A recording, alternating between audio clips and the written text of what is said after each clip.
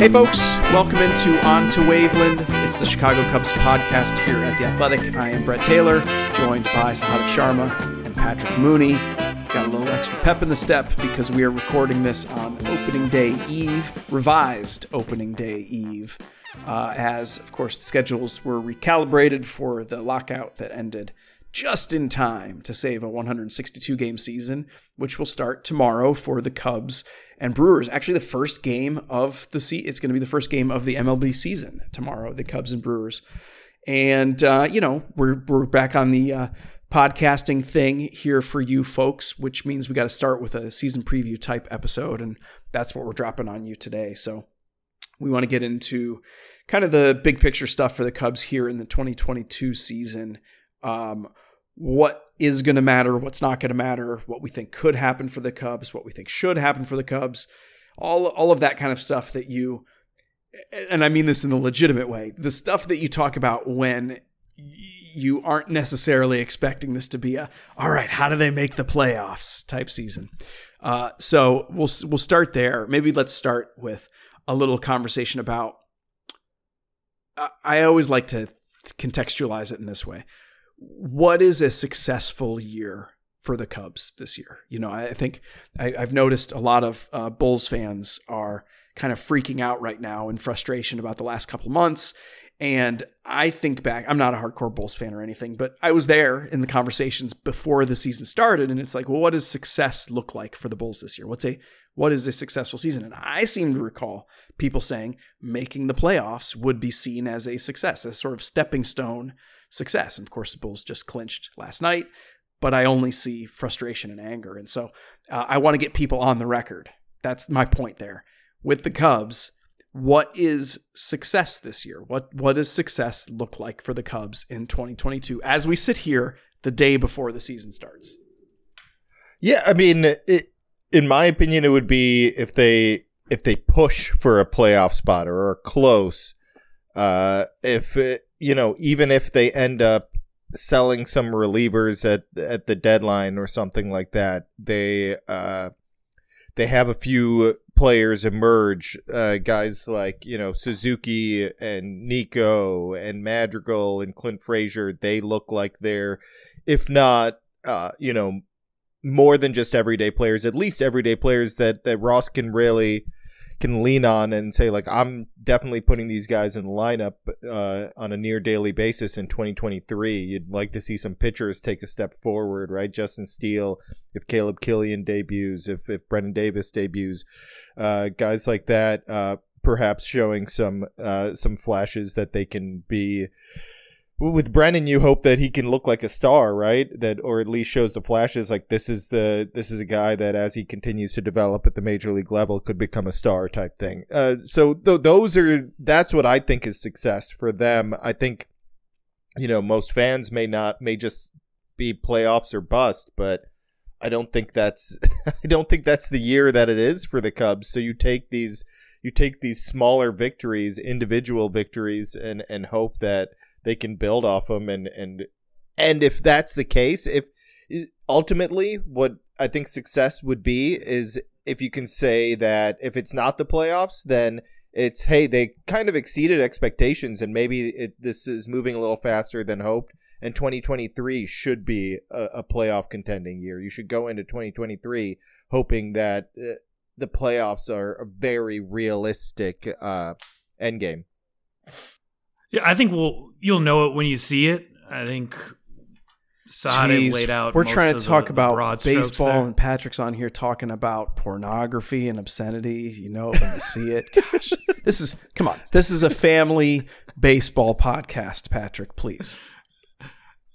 I'm glad you got that reference, Brett. I think that really speaks to where your head is at while you're out. What other taking it to the streets of Chicago? What other tabs I have open on my computer? Here. You can edit that out, Michael. You can you can overlay an ad there, right?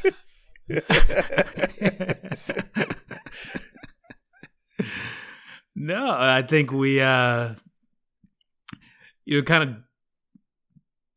You saw last year, like, how bad it could be. And then there were also some, kind of funny surprises. And I don't know, maybe I'm just coming down from March Madness, but I have like one shining moment stuck in my head. And I'm really looking forward to like the dumb stuff that like happens throughout the year. And I don't know, for some reason, like Jonathan Herrera's helmet popped into my head, like the rally helmet with the dismembered hands, and, you know, Rizzo clowning around, pitching against Freddie Freeman, or like, you know, Jason Hamill being pissed at Rick Renteria for taking him out of the game too early and then getting traded like hours later. Like there's just so much crazy, unpredictable stuff that's going to happen. That's kind of where my head is at, of just Luther Vandross singing while weird stuff happens around the Cubs. And that to me would be a successful year of us having lots of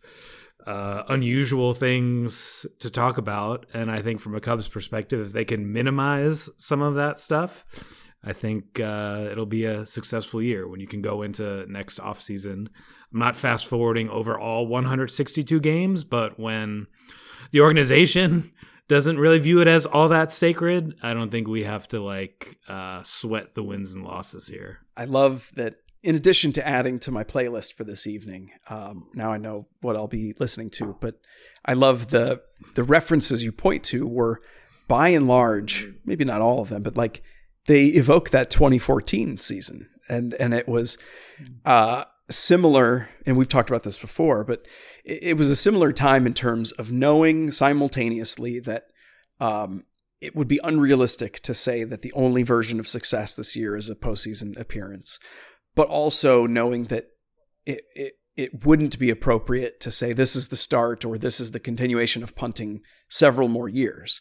You know, it was, okay, well, 2014, as you'll recall, the focus, we had the cookies coming up, we had prospects coming up, and we had a situation where we knew the Cubs would potentially put themselves in a position to spend big after the season in order to start competing in 2015 and beyond. And so that was the idea of what success was in 2014. And I don't think there are parts of that I don't see as perfectly parallel, because I don't know that the Cubs have the same level of like obvious guys coming through this year that we're looking to say graduate and become part of the core. But they actually have some of those guys already on the roster right now. You know, like it's the Nico Horners and the Nick Madrigals, and maybe even some of those older guys, the Frank Schwindels, that you would want to leave this season seeing, oh yeah, there are some guys that are established now that I can see the path to competing in 2023 much easier. And so for me, the answer does come very similar to what you guys said, is that success this year, whatever it looks like, it could take 50 different shapes.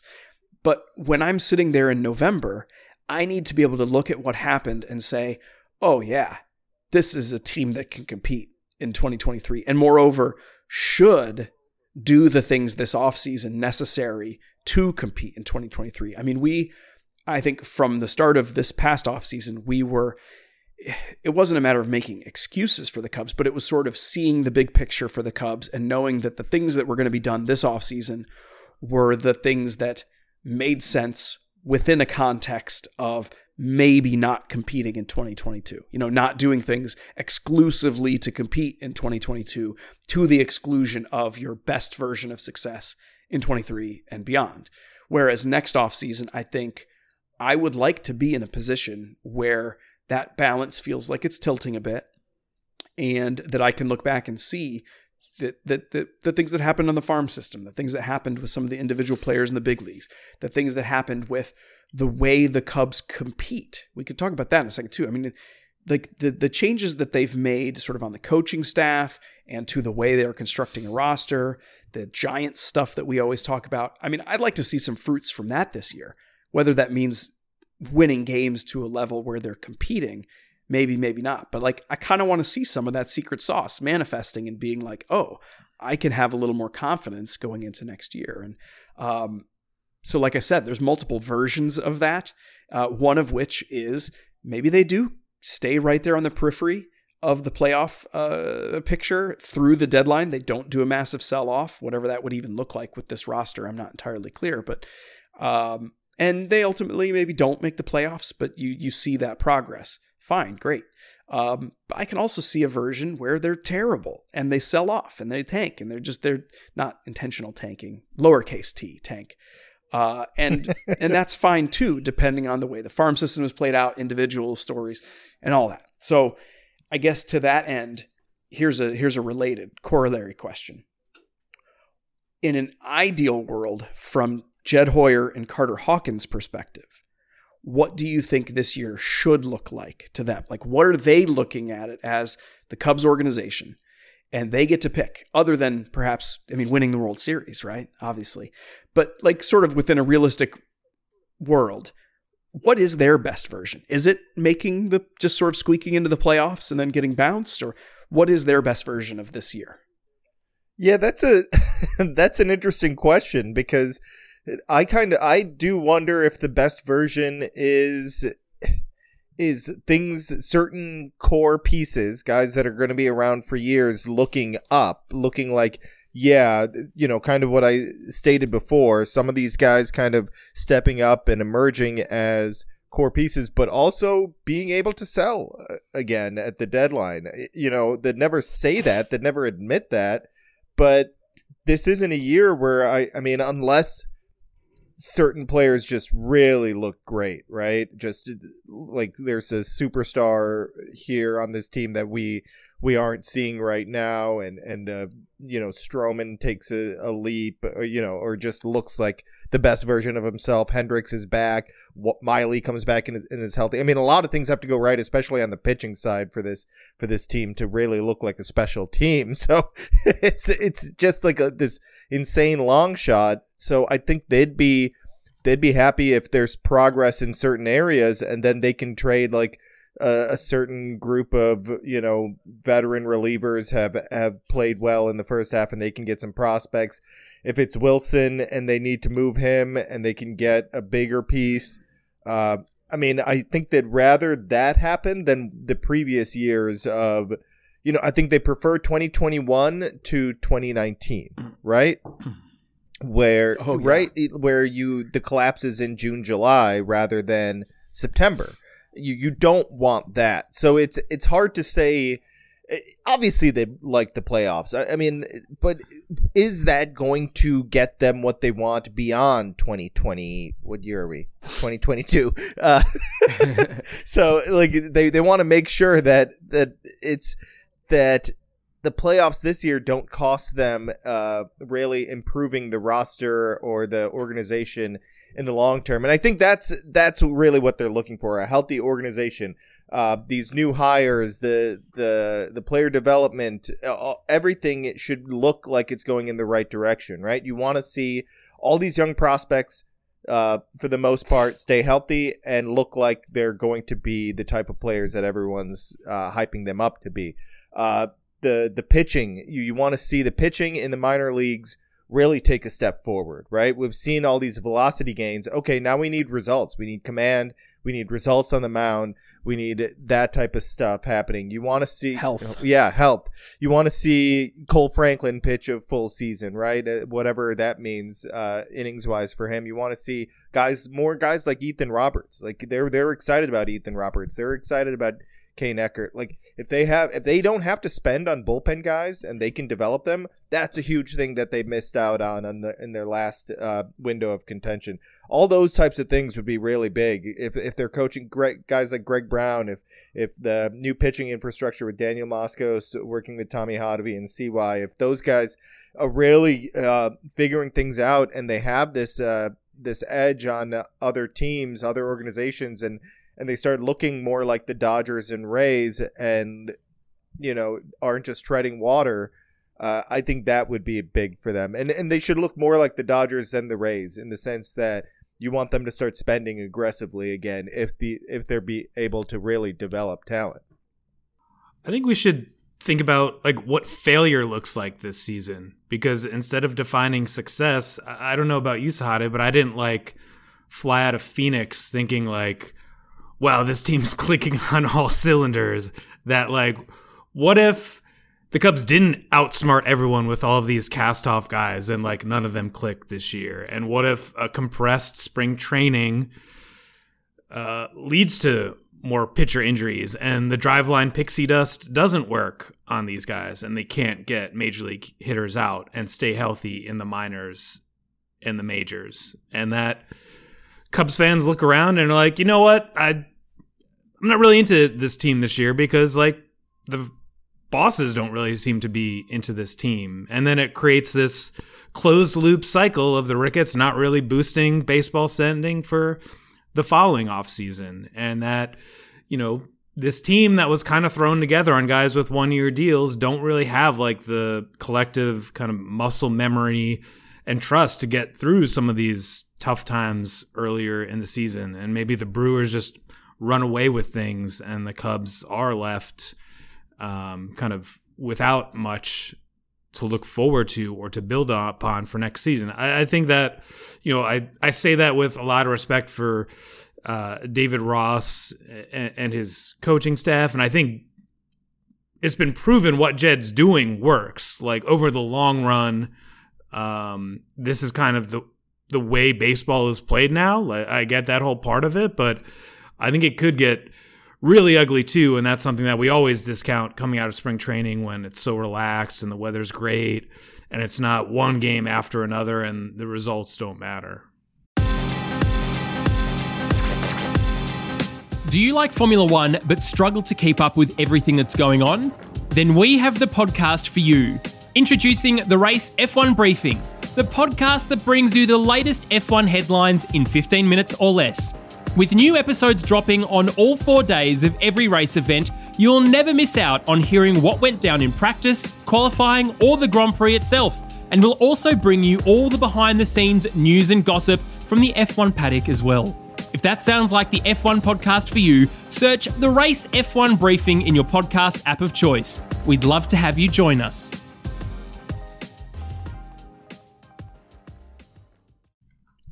Yeah, that's a good point. I mean, it's not even just about like imagining a worst case scenario, and because that's not hard to do. You look at each individual player and it's like, yeah, I can conceive of what that downside looks like.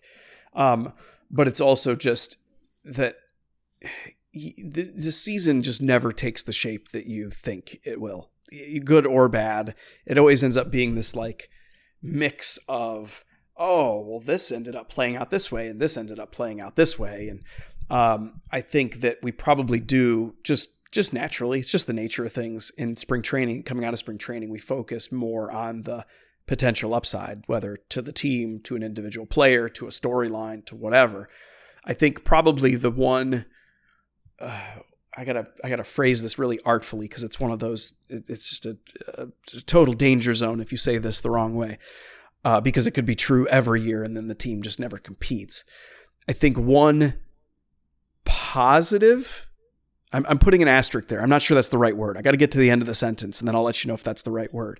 But one positive thing about what the Cubs have done this offseason and what they've set up going forward is that if a really bad scenario plays out this year, and all of the things that you mentioned, Patrick, play out, at least they won't have also baked in a lot of harm to 2023 and beyond by sort of signing some guys to deals that make kind of some sense now, make a lot less sense next year, and even less sense the next year.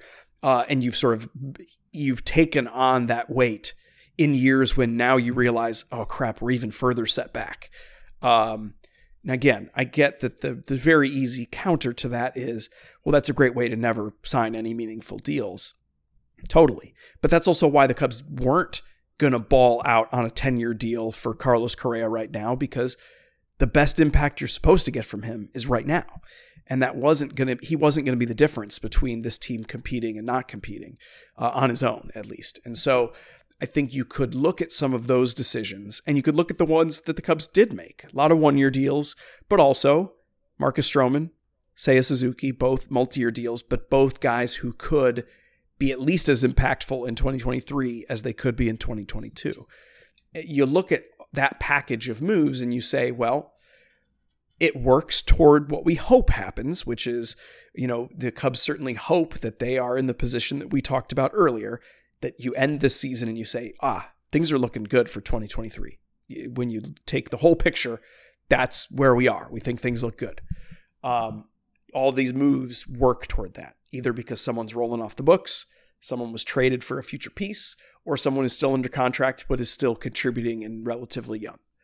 Or things go badly and this year doesn't become a productive year for whatever number of, parade of horribles that we can imagine.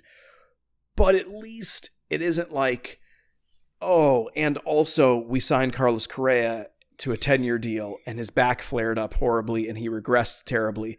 So now there's 9 more years of that we're going to be climbing uphill against as we try to make up for the fact that the things that we thought were going to work didn't work in 2022. So yeah, I'm gonna go back to where I said the positive thing. I'm gonna take the asterisk away, and I mean it. Yeah, that's a positive. Is that at least they've done no harm to any future season in a meaningful way this year. In addition to the things that they're hoping will be progress this year. Brett has been clearly accosted by Jed Hoyer. And sat down in a room, had his had his eyes pinned open and Jed, forced to watch. They're talking about it right now.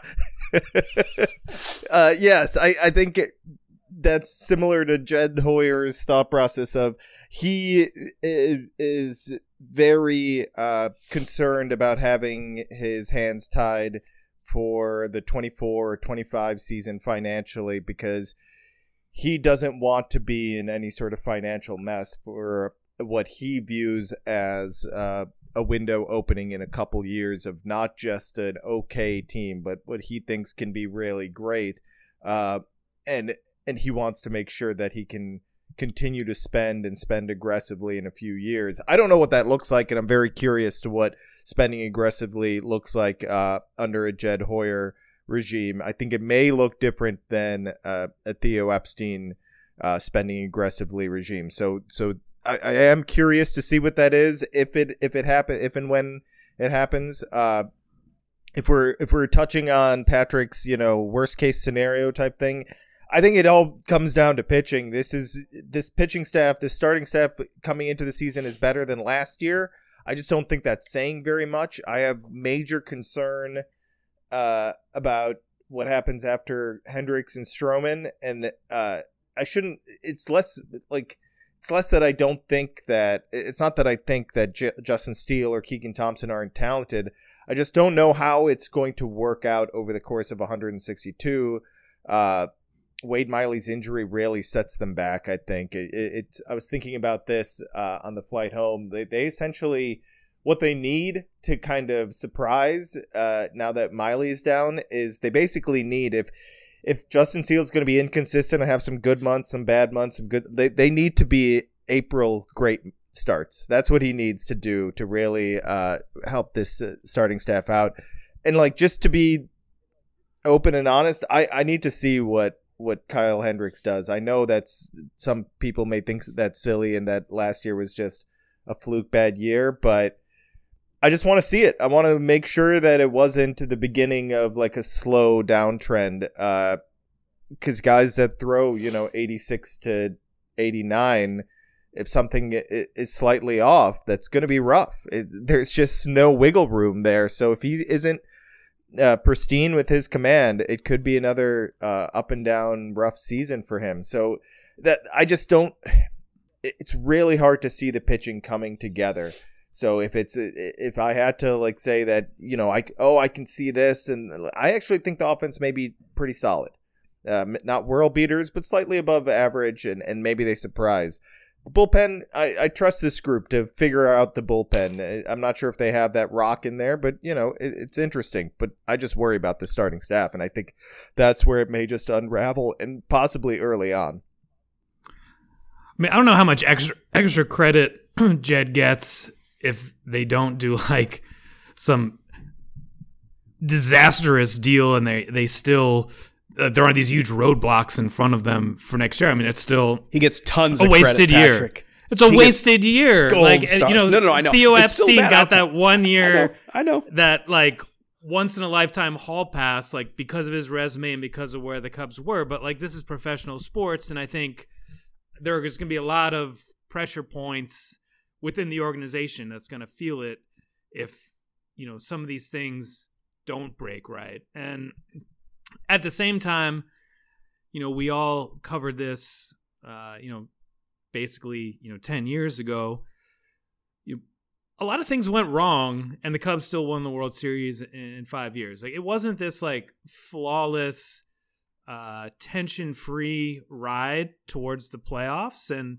I'm not like cataloging the mistakes. It's just that like this happens. No one bats 1,000. Whether it's signing Edwin Jackson, they didn't develop a single pitcher through the draft that helped their squad. I mean, they cycled through managers and hitting coaches without finding the guy they want. I mean, Anthony Rizzo went through some real like growing pains to like get to that point where he was that guy for the World Series. There were missed opportunities and things that didn't line up with how they projected it to. Whether it was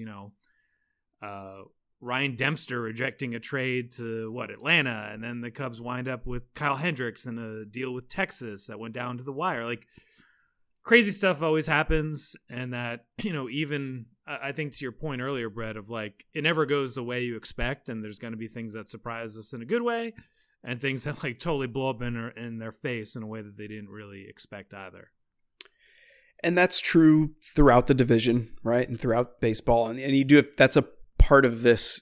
Whenever you do these sort of preview discussions, we are necessarily myopic because this is a Cubs podcast, and so we're going to talk about the Cubs, and that's fine. But a sport that's structured to be within divisions means that the things that happen to the other teams in your division are just about as important as the things that happen to you. And so we won't go deep on any of that, but it is true that on paper, the Brewers and the Cardinals have a better roster than the Cubs. That is just a fact. But it is also true that those are rosters that aren't without their own risks. They aren't without their own things that can go sideways and questions about what the depth would look like if that did happen. And so I think that in any conversation like this, you don't want to ignore that factor that, hey, maybe the reason that the Cubs are surprisingly competitive this year is because it only takes 86 games to win the Central. And no one would project that now, but that shit happens. And so, you keep yourself open to that. And I am not saying that that's the only way the Cubs are going to compete, as if a couple teams fall on their faces. But I think that that's just a factor that bears mentioning. And also, to points that you both have made, like, I don't want to ignore the fact that it is true that this is a roster with some positive variance potential. There is a potentially really interesting lineup there. Like, a lot of things got to break right. But if a lot of guys hit their 80th percentile projection in the same year, this is a hell of a good offense, actually. It's just that doesn't usually happen. Defensively, there could be a lot of good coordinating of guys that actually ends up being sort of a maybe not great defense, but like a solid one that's good enough to support a starting staff that maybe does have some surprising young breakouts on it. And the bullpen, like Sahadev said, that's the one that I sort of just leave out of my mind because, literally throughout the last decade, doesn't matter who was in the mix, like they always seem to get production out of the bullpen. And so I feel pretty good about that. It's, there are storylines here to watch. Even if you're not into it in the same way that I am, for example, where like my focus is on the makeup of the roster at the end of the season, maybe a little bit more than right now. I'm still going to be watching the games. I'm still going to be rooting for the Cubs to win. I'm still going to be checking the standings and all that. And I think there's still going to be that there for you as a fan, at least for a little while, hopefully maybe into June. And then as we saw last year, it can last, into June, and then it can accelerate quickly in the other direction. And we'll debate at that time whether that is actually a good or bad outcome in the big picture for the Cubs. But that might be my wrapping thought for this preview discussion. Do you guys have any last thoughts you want to inject in? Yeah, I'm curious to see how they are able to handle development at the major league level. That's what I'm really going to focus on that this year. Obviously the minors are big this year, but I want to see if these coaches that they brought in, if this philosophy that they've been hammering home for years now, did they finally get these coaching hires right? In a time when when people really believe that coaches are impacting clubs with the way that they teach things, the way that they implement technology, and the way these players kind of receive the information in ways that just hadn't happened, 10 years ago. It's very different, and I'm curious to see how that impacts the team, because I think that can be a difference maker. I think it's a difference maker for a lot of the best organizations in baseball, and the Cubs are striving to get back to that level. And I think they need to show that it's not just, we have top prospects. Yeah, we can spend money. It's also like, hey, we can find hidden gems and unearth them and polish them up and make them look like, if not turn them into stars, then make them highly productive players on winning teams. I want to, whether it's Clint Frazier, whether it's seeing how Suzuki translates to MLB, Frank Schwindel continuing to, it's not going to be what he did last year for 2 months, but if he can even come close, those are the types of things I'm watching and I'm fascinated by this year. I'm going to be watching social media for updates on Brett's status in Chicago. I hope he survives exclusively on Malort and Ann Sather's cinnamon rolls. I see good things in his future. On a 40-degree afternoon tomorrow. So just, behave yourself, stay safe, make good decisions, things like that. I haven't had, you saying that just reminded me. So, this will be my first normal-ish opening day in 3 years. So, boy, I'm glad you mentioned that, because I do need to make sure I don't go a little too nuts on the cinnamon rolls at the bar. So yeah, it'll be a good time. I mean, I guess that's one element of this that we didn't even touch on, is that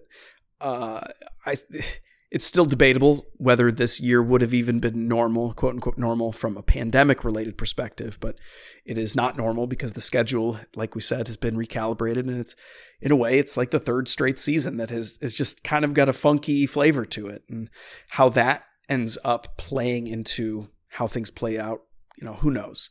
But I'm ready for it. Like Patrick said, I'm going to be there opening day in the bleachers, miserable and cold, but thirsty and ready to watch the Cubs absolutely crush Corbin Burnes, right? I mean, who could ask for a better opening day assignment than 40 degrees with Corbin Burnes' cutter bearing in on the hands of the lefties, his four-seamer going up and in, and Seiya Suzuki saying to himself, "What the hell did I sign up for? Is this is what it's like over here? Oh my God, this is terrible." He's gonna send one, and I'm gonna catch it, and I'm gonna stare at the camera, and I'm gonna wink, and you guys will know that I'm winking at you.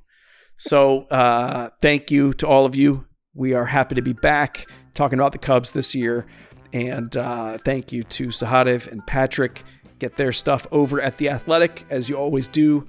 I'm Brett Taylor. You can get mine at Bleacher Nation, and this is On to Waveland. It's the Cubs podcast here at The Athletic. We will talk to you again soon. Take care.